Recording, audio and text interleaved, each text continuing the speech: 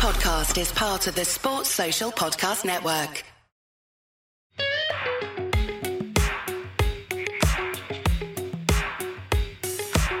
You're listening to Uncovered with Bharat Sundaresan and Jared Kimber on the 99.94 network.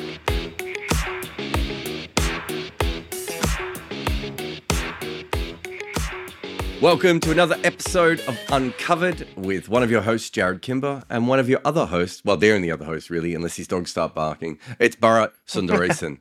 I said to you, what do you want to talk about? And you gave me a lot of boring stuff about Sheffield Shield, which obviously I ignored. Despite the fact that I do think it was interesting that Will Sutherland made 25% of his career runs batting at number 7 for Victoria after 20 games. But we're not going to, I do want to go into that, obviously, but I'm going to skip that for a little bit. We're going to talk about the Matthew Wade non-dismissal, I suppose. So for all 12 of you who weren't on Twitter at the time and actually missed what has happened, essentially, Australia were falling a little bit behind in the game. Mark Wood was bowling very fast to Matthew Wade. Matthew Wade tries to hook a short ball. I think it was off the bat, wasn't it? Into the helmet or off the gloves, whatever way. It hits the helmet, goes up in the air. Wood goes down to chase the ball. And as he's going to chase the ball, Wade and Wood get into a collision of some kind. And for the next, 15 seconds, it seems to be Jos Buttler walking almost to umpire without actually saying anything for a long period of time. In that period, because Wade has to get his concussion checked, there's a pause in the game. We start to see the replays. It's a hilarious moment where Adam Gilchrist realizes halfway through that Matthew Wade has got away with the most egregious moment. But essentially what has happened is, as the ball goes up in the air, Wade turns around, realizes it might be going towards his stumps, but instead of going directly towards his crease or towards the ball, he actually stops, pivots to his left, puts his leg out, puts his hand out in it's one of the first things you're taught when you play Aussie rules football, which is basically getting an arm over the body so the other person doesn't get a free run at the ball. There's obviously a slight collision. Matthew Wade gets back in his crease, the ball bounces, and then Jos Buttler decides not to appeal. According to Jos Buttler, because it was a practice match, which it wasn't a practice match, it was actually an official T20, wasn't it? But anyway, it was a practice-y match. And at that stage, there's no doubt, and he also said, Buttler, that he didn't get a good look at it because he was watching the ball. And yet, the first thing he does, if you look at the replay, is he holds his arms out to the umpires to go, what has he just done? Also, I'm not sure how he didn't see it, because that's where the ball was literally where Matthew Wade was tackling Mark Wood at the time. I have described it. I have many, many questions here, but I think the first thing is you are a trained umpire, right? I mean, of all the random stupid skills you have in your life, being a trained umpire is one of them. If you had seen that from the striker's end, if you had seen that from the striker's end, I don't think you would give that out. Not really. And the thing with the whole thing is, if you've seen Matthew Wade play cricket even for 5 minutes, especially with the bat, he's got this weird, he is this brusque character. He's in your face. He's at many times during his career, he's been highly disliked by many of the opposition. I know for a while, he was the number one on the hate list for a lot of Indian cricketers. It's just something about him that does, piss opposition players off. But he's the kind of guy you want in your dressing room, right? He's the kind of guy who would stand up for you. There's something weirdly likable about him if you are an Australian supporter, or definitely if you're an Australian player. But he's also got this, for someone like that, he also has got this cheekiness about him. You don't know whether it's unintentional or whether it's intentional. You can picture him do stuff like this. Even that little battle with Neil Wagner he had, very different circumstances, had nothing to do with laws of the game or anything. But when he kept randomly getting his body into the line, even to length deliveries, he was just copying blows for the heck of it back in 2019. He just does these strange things. And I guess one reason why we need to give credit to him is if you are flouting the law, just go all out. Do it in such a blatant fashion that you leave it to the opposition captain or the umpire to take a call. And I still think it was very instinctive. He does play a lot of footy in the off-season, doesn't he? And he played a lot of Australian rules football growing up alongside Tim Payne. Look, at the end of the day, when stuff like that happens on the field, as an umpire, you almost expect the opposition skipper to appeal for it or come up to you and say, what the heck was that? Like, how was that? And you just immediately, give it out. But I think more than anything, more than what Matthew Wade did, what the umpires would have been surprised by at that point is the fact that Jos Buttler didn't seem keen enough to appeal for it. Who knows, right? In the heat of the moment, maybe he thought England were in front of the game, or maybe it was so blatant that he was still in shock. That's also possible as the on-field captain. So there could be a lot of factors that went into his decision not to appeal. I know later on he spoke about how this wasn't a World Cup match and all that, which has obviously been construed in many different ways, and he's been torn apart on social media, not for the first time in the last couple of weeks. But as an umpire, there's really not much you can do. But at times, just giggle and laugh at what just happened. Well, it's interesting, isn't it? I mean, both the umpires went up to Jos Buttler, right? I think I said strikers end before. I meant non-strikers end. I think if you're the umpire at the non-strikers end, I don't think you had a good view. So I think if the captain if Buttler had appealed, he would have gone to the square leg umpire. I think the square leg umpire, again, didn't have a brilliant view of it, but I think the square leg umpire would have said, it did feel like Matthew Wade has his hand out at one stage, if he'd seen that, of course. But Buttler didn't seem to want that to happen, and he hasn't appealed. As you said, there might be many different reasons for that. I think there's a couple of other parts to this. You're right. Matthew Wade is quite often one of the most hated people in cricket. He's not even always that liked in Australian cricket, let's be honest. Australian cricketers love him, but the Australian public is, a bit up in the air about him. There's two really interesting parts to this. I talked to another friend about this, and you've got someone getting hit in the head, right? Straight away, you and I have both seen a lot of players get hit in the head. Their first instinct is not always that sensible. Yeah. Right. So, especially when you get hit in the head by someone with Mark Wood's pace, even if it doesn't hurt that much, right? Like, if he hits you in the head, you get shaken up, right? The second thing is, and we've seen this many times throughout cricket, that when the ball is going towards the stumps, batters make all sorts of weird errors. I saw a guy in a club game once back away and belt the ball back into his own stumps.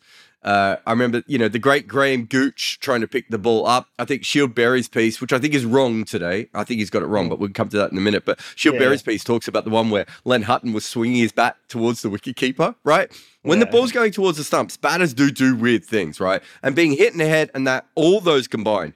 The only things I would say is that it doesn't really matter at a certain point. Even if he was confused, he wasn't making a V-line for the ball. And he wasn't making a V-line for the crease. He was legitimately making a V-line for Mark Wood. He gets his hand out.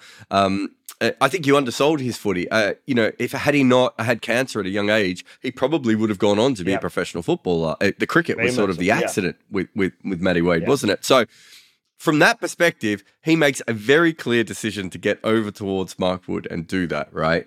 But that's a mistake he made.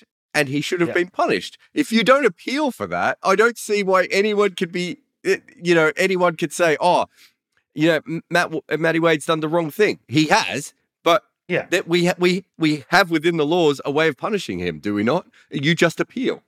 You just, that's why you have the appeals in place for anything, right? Like, and that's where I'm the last person who pulls up a piece written by a fellow journalist and wants to even discuss it unless it is for praise, right? Unless I'm really so impressed by it that I want to go out and say nice things about it.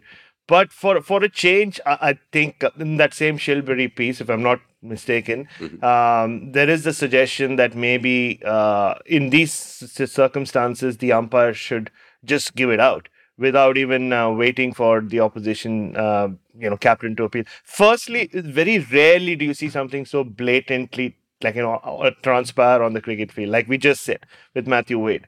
I don't know what, there could be a variety of factors. And you're right. I am one of those as well. Unfortunately, in Indian media versus England media game, who did that exact thing that you saw happen in club cricket, where I was unnecessarily asked to open the batting, and I got this inside edge, and suddenly I could see the ball trickling towards the stumps, and in my haste, I just smashed it into the stumps. The possibility was it would have stopped right in front of the stump, but like I knocked it out. Like the middle stump went out. I don't know if anyone else has scored a self goal of that nature in a game of cricket in the middle.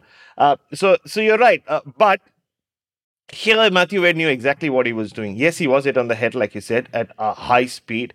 But he knew what he was doing. Maybe he did it subconsciously. I don't know what happened, in that instant for Matthew Wade to do what he did. But again, to suggest that when these extreme examples or extreme incidents take place, that you should just completely change the law of the game, take the appeal out of the picture, even if only for one kind of dismissal. I think it is kind of silly because the appeals are there in place for a reason. Otherwise, you're giving the umpire like complete control. Like, you're saying Stuart Broad can actually just hit someone on the pad and just keep running towards the dressing room or wherever he wants to. Let's work it out this way. Let's say you got an edge, right? And the batting and the bowling team doesn't pick it up, right? And it's an obvious edge and the umpire spots it straight away. And for whatever reason, the fielding team does it, right? So in that situation, is Shieldberry saying that we should be, because that's as obvious as what Matthew Wade did.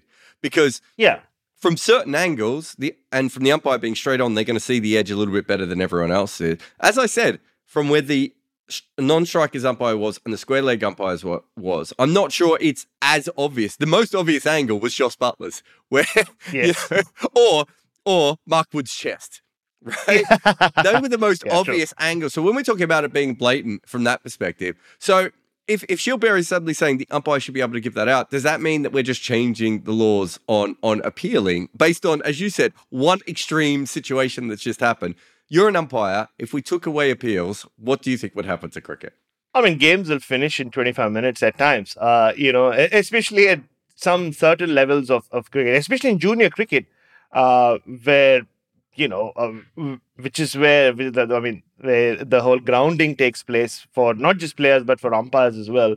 I can think of many games that I've umpired where I've been in a hurry for the game to finish, and I'm suddenly in charge of pulling that off. And I'm not even saying I'll start giving out when it's not out, but then you take away a very important element of cricket as well, where yes, I mean, even a batter is out only after the opposition team or the bowler decides to ask the umpire, unless of course you knock the off stump out.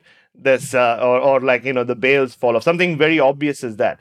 But it's law 31. I even pulled it up on my wonderful MCC Laws of Cricket app. So if you're an umpire, if you are a budding umpire, or you're just someone who wants to say a lot of things on Twitter, I think you better download this app. It's free, and that's the thing.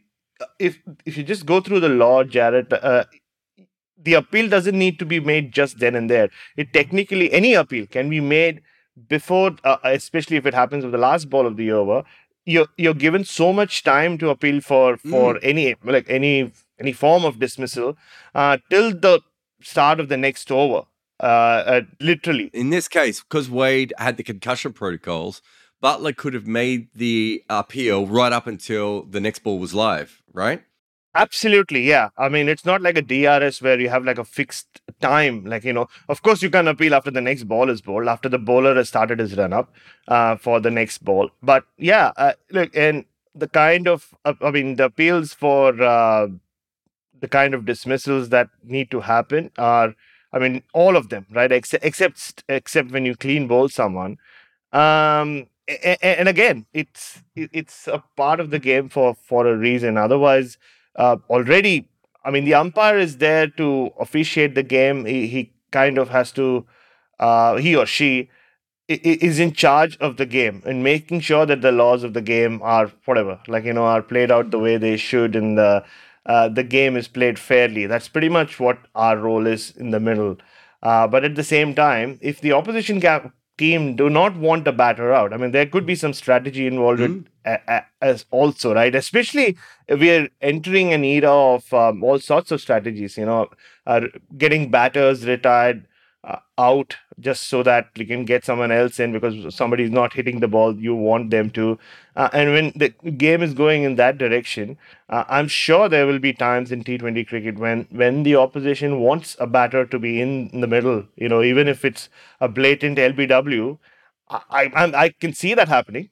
Most bowlers will appeal, but there could be a time when the bowler says, like, you know what, no, I like having him out in the middle because 3 more dot balls and the game turns in our direction.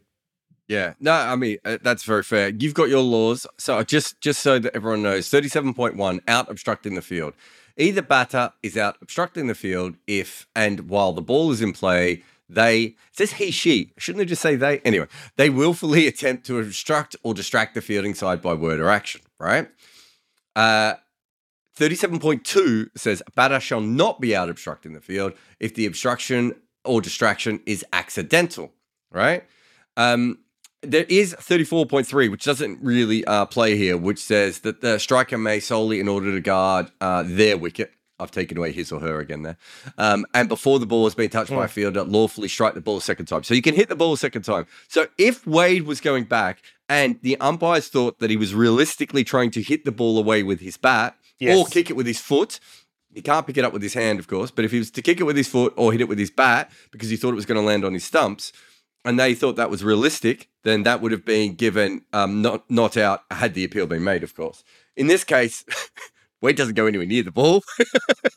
He goes to Wood, and then he goes to his crease. Yeah. The ball's sort of in a triangle that he doesn't kind of fold in there. And the accidental thing is that I think if you do see it live, I think it's very fair to say that it could look accidental. The minute you see a replay, it is impossible to think that Matthew Wade was not making a beeline for Mark Wood. I'd say at best, and I'm being really optimistic here, if you got 100 judges independent who knew the laws, I would say that 80% of them would say that it was definitely intentional, and there might be another 20% who'd be like, I'm not sure it was intentional. That's the best I can give you. Just one thing I want to add about Matthew Wade, which I'm sure you remember, is this is the same Matthew Wade who once got suspended because in a Shield game, he walked down the middle of the pitch doing pirouettes on the wicket to churn it up I think it was during a tea break or a lunch break. He went out there early to doctor the wicket. We could put that together with the fact he was once picked for sledging, the many, many other occasions that we've had before. He's someone who pushes the boundaries of cricket. And in this particular case, he pushed the chest of Mark Wood. What do you feel about Jos Buttler coming out and saying, I probably would review that if it was a real game of cricket? I feel I get why people are making fun of him on Twitter from this, but just on a very basic thing. They charged a lot of money for those tickets, right? They weren't like $5 tickets because it was a warm up for a World Cup. They were proper tickets. And I feel like if you're not calling it a warm up and it is actually an official T20 international, I don't know if a captain could come out afterwards and say that. Maybe I'm wrong. Maybe it doesn't matter at all. And maybe he wouldn't even do it in a World Cup. As you said, they were ahead in the game, so maybe he wouldn't even think he would have to. Yeah, I think it's also the world we live in, Jared. Like, at the end of the day, he's just giving his opinion. But, giving your opinion as a captain or whoever you are, even if you are someone with some standing, doesn't seem to count these days if it doesn't go with the popular opinion out there.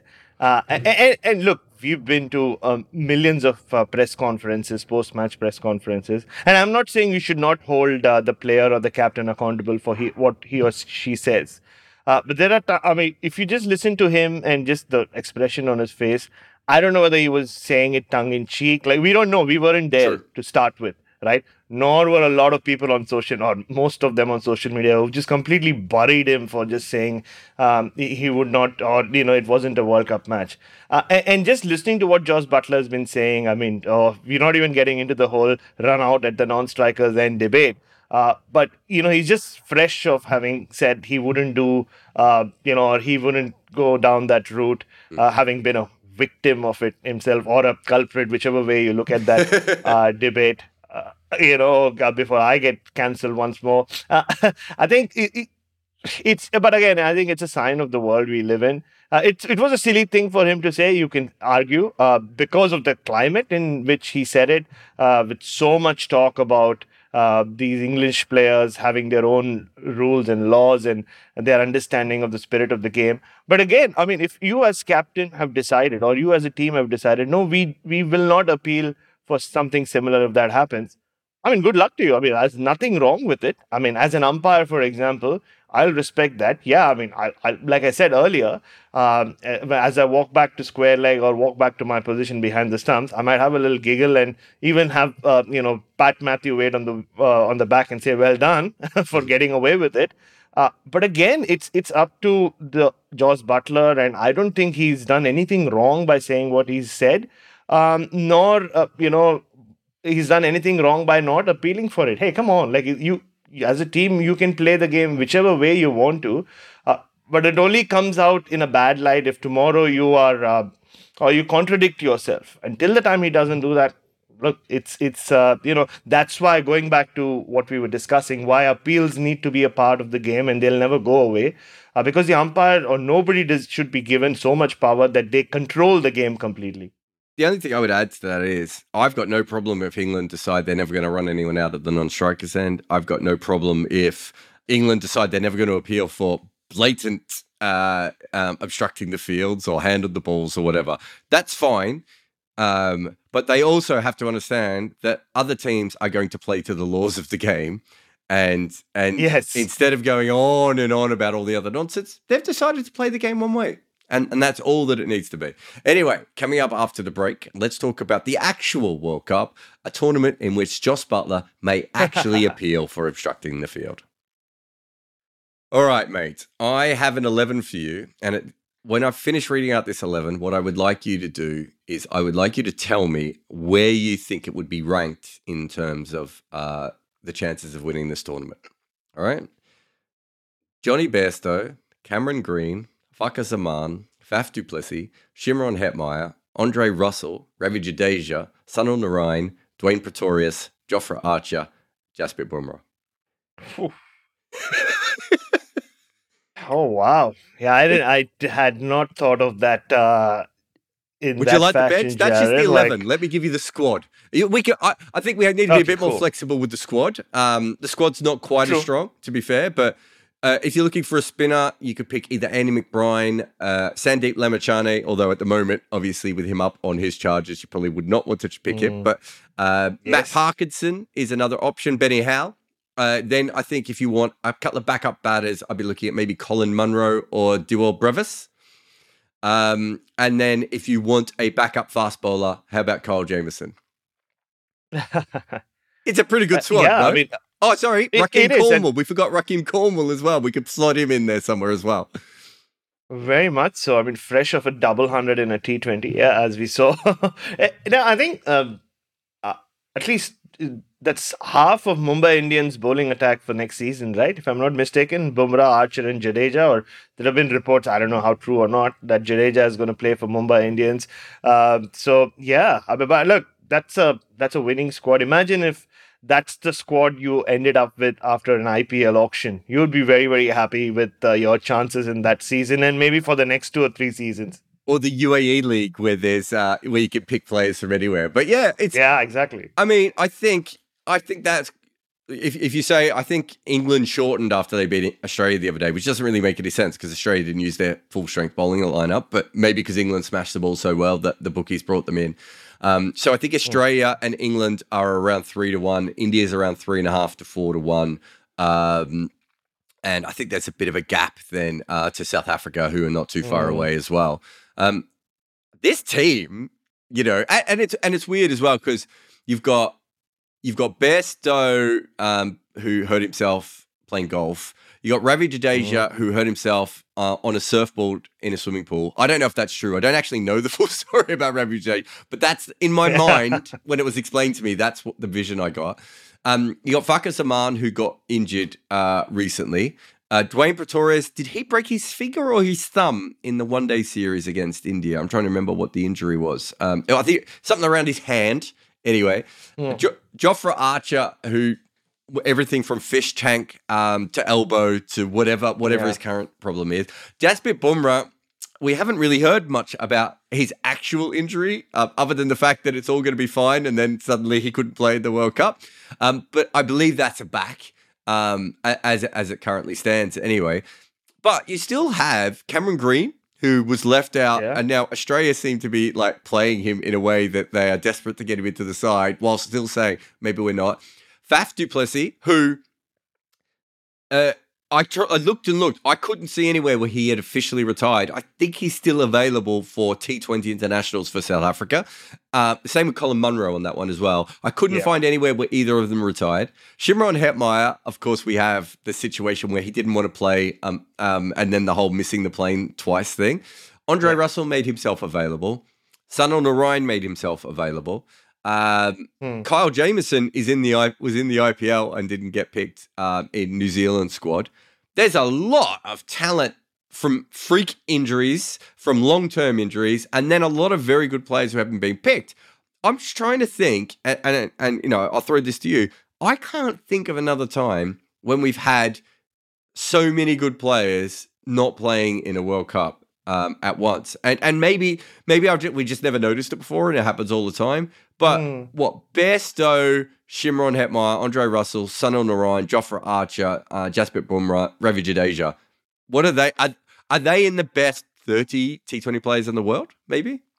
Absolutely. I mean, some of them are future Hall of Famers. I mean, I'm sure at some point we're going to have a T20 league cricket or T20 cricket Hall of Fame, right? Whether it's an actual building somewhere or whether it's just a section of, I don't know where it'll be held or where you will have the Hall of Fame. Dubai. I guess it would.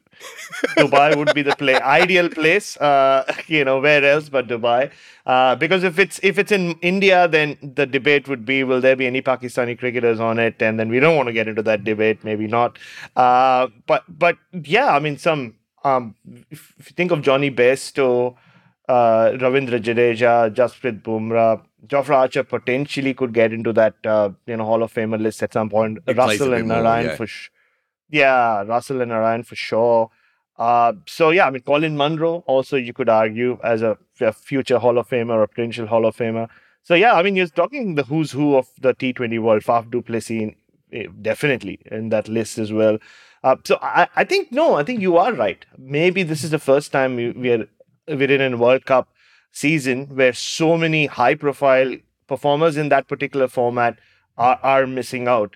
I can't think of a time, even go back to the 50-over World Cup era where there was no T20 cricket, where you would see like the occasional one or two players missing out from two key teams. But this is, I'm sure if you extend this list, Jared, to like Ireland and Scotland and Netherlands, there might be others who will stand out as well. Well, if you go to recent retirements, because we've had a lot of retirements between the tournament, you can add Gale, Pollard, Bravo, Kyle Kutzer. You would have Ryan Tentaskata would be another one off the top of my head. So yeah, if you go on that thing, on that particular Ross Taylor, I suppose. Did Ross Taylor play in the last World Cup? Yeah. He did. Yeah. So there's a lot of guys who just left the game recently as well. So it really does feel like something quite dramatic. And it's, look, as I said, there's so many different stories here. Like the Cameron Green one's quite funny in that he never looked like he understood T20 cricket till about a month ago. And now he looks like one of the best players on earth. Shimron Hetmyer is obviously funny for a whole different reason. And then you've got, long-term injuries and a couple of, recent injuries, which are, never good for anyone. Here's my question. There's Johnny Bairstow and Jofra Archer, right? You've got Ravi Jadeja and Jasprit Bumrah. And then you've got Shimron Hetmyer, Andre Russell, and Sunil Narine. If you want to throw Rahkeem Cornwall in, you can also into that list. Which team is legitimately worse off with the players they're missing? I would say it has to be India, right? Because you're talking about of the not just key players in terms of the roles that they play, but the entire balance of that Indian side depends a lot on what Jadeja and Bumrah do. Without Bumrah, yeah, I mean, there have been other guys who put their hand up to bowl in the death overs. The young Arshdeep Singh, who I'm a big fan of, Harshal Patel, but it's not the same without Jasprit Bumrah, right? Like if you with Jasprit Bumrah in the side, even if it is you're defending 7 and over going into the last 2 or 3 overs, you'll give yourself a chance. Maybe Arshdeep or Harshal could turn the game your way, but they're not as certified to do that as a Jasprit Bumrah. And with Jadeja, especially the way his batting's come through in the last few years in all formats. With Jadeja on this side, you can play around with your playing 11 a lot more, which you can't without him. Yes, I mean, Akshar Patel is someone who's taken the world by storm. And again, his batting has really come of age in the last 2 years. He could always bat and hit some big shots. But and I think in first-class cricket, he's a genuine batter. But it's good to see how his batting has come along. And maybe you could say he's a like-for-like replacement. But when you in 2022, in October 2022, if you put Akshar Patel and Ravindra Jadeja face to face, you would still want Jadeja. Even maybe Akshar Patel will end up with, I don't know whether he'll end up with better numbers, but maybe he'll just take his game to a next level and leave Jadeja behind potentially. But Jadeja has been alongside a Kohli and a Bumrah, arguably, and Ashwin, the most influential Indian cricketer in the last 3 or 4 years. So I think India, you would think, are the most affected. West Indies have almost decided to, do away with that whole group of, former champions or whatever you want to call them. And they've gotten used to not playing with Sunil Narine, and to an extent Andre Russell as well. Maybe not so much in a World Cup without Russell, but they played the last World Cup without Narine, and with Akil Hussain and Yannick Karaya, who I was very impressed with in the 2 games against Australia. Maybe they have something new to play with. And I think also maybe, Jared, I was just thinking about it. Maybe these absentees are being highlighted a lot more because of how close these 2 World Cups are. Maybe if this World Cup was played next year, there wouldn't be that recency bias in terms of we wouldn't even mention the likes of Gale and Bravo, because it would have been 2 years, and 2 years in the T20 world is a long time, as we've seen, because of the amount of cricket that gets played. Yeah, no, I think that's fair. I think, the India one's interesting because Akshar's done so well. You obviously can't replace Bumrah. And I mean, Arshdeep's done well. And I think Harshal's probably not even quite a death bowler. I think he's probably better in, middle overs to early death. So if they get down to a close game, they are just not going to feel as comfortable, right? So India has that problem. Yeah. And then Jadeja allows you to play someone genuinely in the top 6 who can bowl. Right? That's not the case for Akshar. As good as he's been, as you said, he might continue to develop, but I think he is probably going to be a number 7 just because of the kind of player he is. When you're at number 7, you don't quite transform the entire 11 the way you do if you bat at number 6. It's so different, the impact that you can have on the team. That's huge. England's is quite interesting because Bairstow is the most replaceable because Alex Hales is already there, and they've got Joss Buttler, right? So, even if Bairstow was the frontline wicketkeeper in that side, they'd still have a backup wicket. In fact, they've got about 8 wicketkeepers in that squad, probably, knowing England. I haven't even counted them all. Phil Salt, is he there? True. But, they've always got backup wicketkeepers, so you don't have to worry about that. Archer is a problem, but the thing is, the only way England's going to win this World Cup anyway, probably, is by outscoring everyone. Like, literally scoring 25 to 30 runs more per par. So I'm not saying Archer... If you come down to it, again, the similar situation we were talking before, where it's, last couple of overs, yes, you would prefer to have Archer there. But realistically, if England's going to win this, it's on batting. So you don't lose much from Bairstow. The West Indies one's really interesting because if you put Hetmeyer in that lineup, they would have had Mayers, Lewis, Pooran, Hetmeyer, Odean Smith, Akil Hussain, Jason Holder. They have a bunch of players who have a lot of power and all-round skills. Right? So they basically have Hetmeyer's almost the only specialist that I just mentioned. Even Akil Hussain, who couldn't bat until earlier this year, suddenly he's hitting 4s and 6s everywhere, right? they don't have a great team, but with Hetmeyer in there, you're just like, well, if he plays a similar role to what he has been able to do in the IPL, he could maybe carry them through, and maybe one of the guys at the top or one of the guys at the end goes nuts, right? But realistically, that team was probably going to stink up the place anyway, and I'm not sure that they suddenly would have been a great team with Andre Russell, Sunil Narine. And if you play Sunil Narine, I'm not sure if you can fit Rakim Cornwall in the 11 anyway, because you've basically got two guys who can't field, who can't run between the wickets, who both play very similar, and one's a much better bowler than the other one, and one's a much better batter than the other one, and they both bowl off spin. So I think you're right. I think the India one's quite interesting, but it is weird how so much of this tournament is going to, like, Australia is the favourite at the moment, right? Although, as I said, England's odds have come right in. Australia is the favourite at the moment, partially just because they haven't had any major injuries or any major omissions or anything. And their biggest omission is literally not being able to fit a guy into the team who looks like he might be one of the best openers at this tournament. So it's a completely different situation to be in. If you look at the 11s, there's a whole Aaron Finch, Steve Smith thing, but we'll leave that for another episode because I couldn't possibly go back into that again. It would make my brain hurt. But I do think that for England, the main reason they can't win this World Cup is because they didn't pick Benny Howe. But we'll chat again after the break. Welcome back. Obviously, myself, Jared Kimber, and Bharat Sundaresan here on the microphone. And so far, neither of us have said the phrase cock. But if you do have children in the room, I've already said it once, and we're probably going to have to say it a couple of times. For those who don't know, Pakistan and New Zealand were playing some of their games before the World Cup. And Glenn Phillips, the wicketkeeper / smasher of balls, he's not just a wicketkeeper, is he? He's a wicketkeeper, he's a bowler, he's the truest all-rounder in the world at the moment. Had the microphone on him, as we often see in T20 cricket. And what length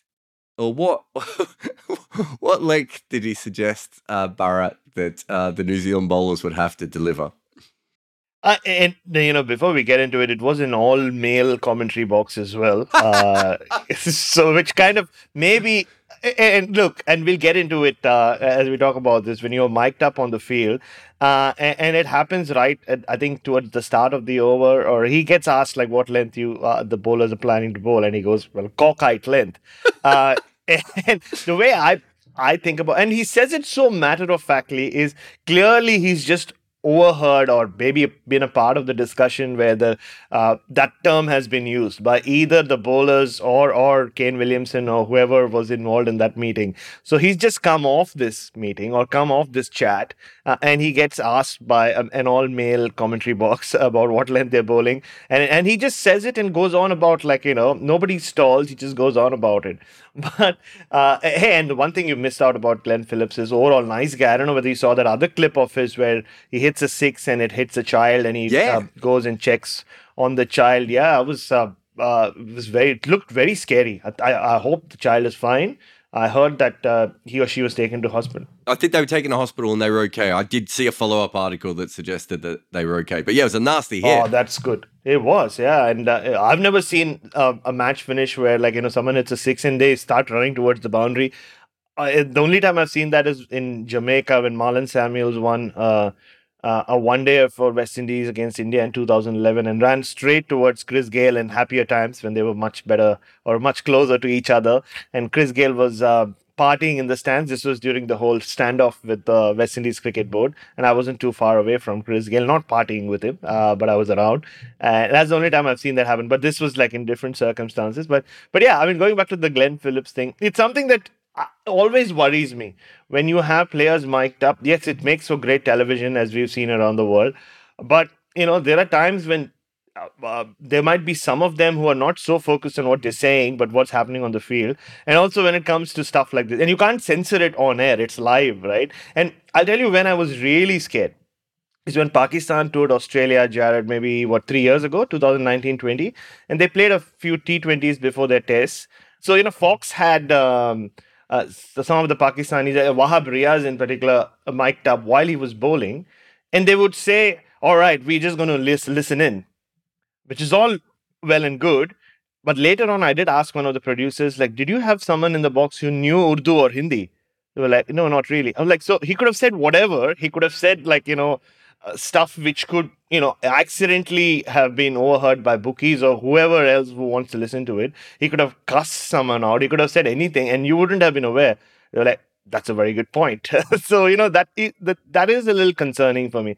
I mean, you can maybe get away with it with a wicket keeper or one of those, because as you know, once it's out there, right? You can't take it away, and it's at some levels unfair on the cricketer, if that makes sense.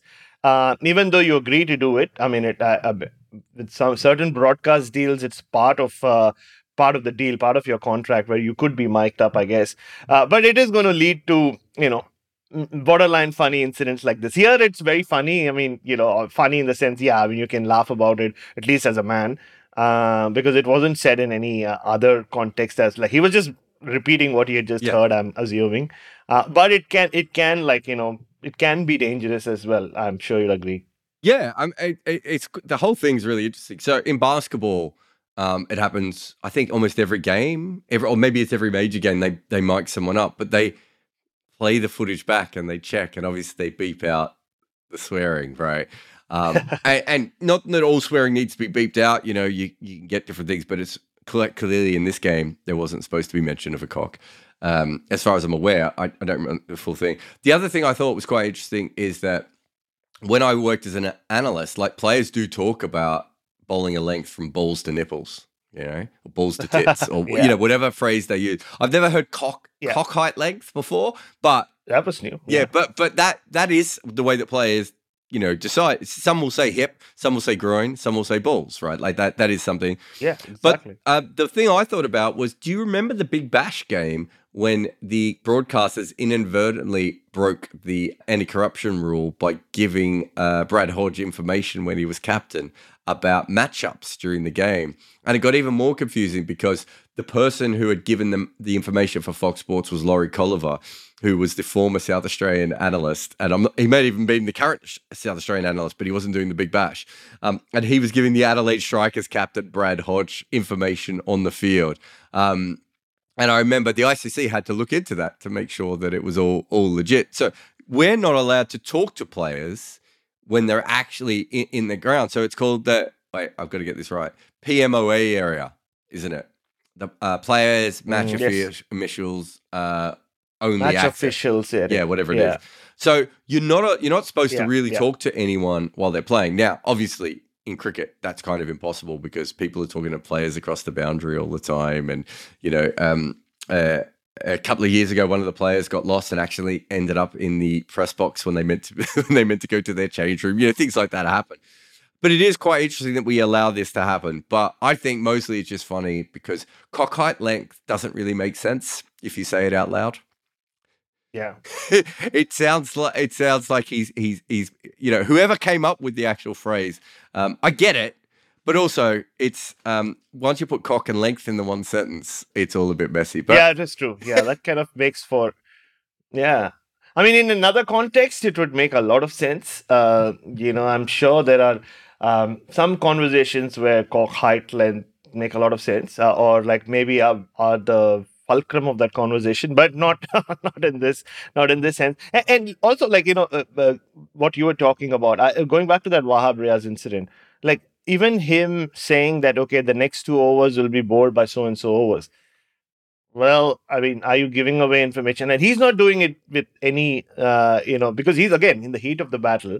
If you suddenly ask him, so what are you looking at? Like, what's the strategy moving forward? It's very obvious that he'll just say, the 17th will be bowled by Irfan and 18th will be bowled by Mohammad Amir or whoever.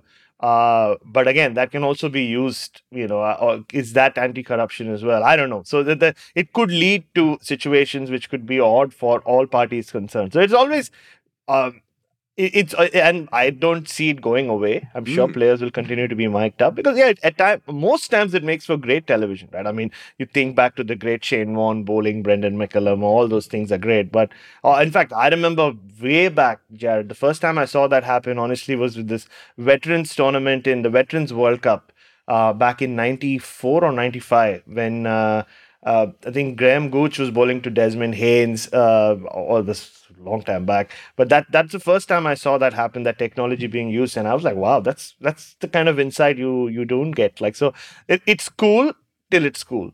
Yeah, I think you're right. It's weird that we don't allow players to touch their mobile phones, but they can give messages to 100 million people potentially watching a cricket game on TV.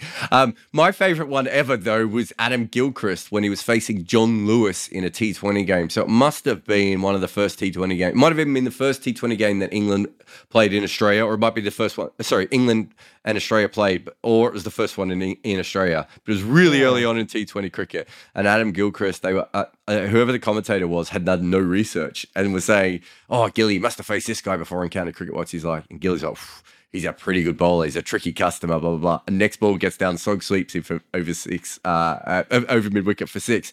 Which does tell you that he was living a completely different career arc to every other human being that's ever played the sport. But yeah, it's really interesting. Anyway, I won't ask you about your cock height length. I'll just let you go, and I'll talk to you again next week. Thanks for coming on. No worries. I'm still disappointed that you didn't let me talk about Henry Hunt's innings in the Shield, but we'll leave it for later in the season.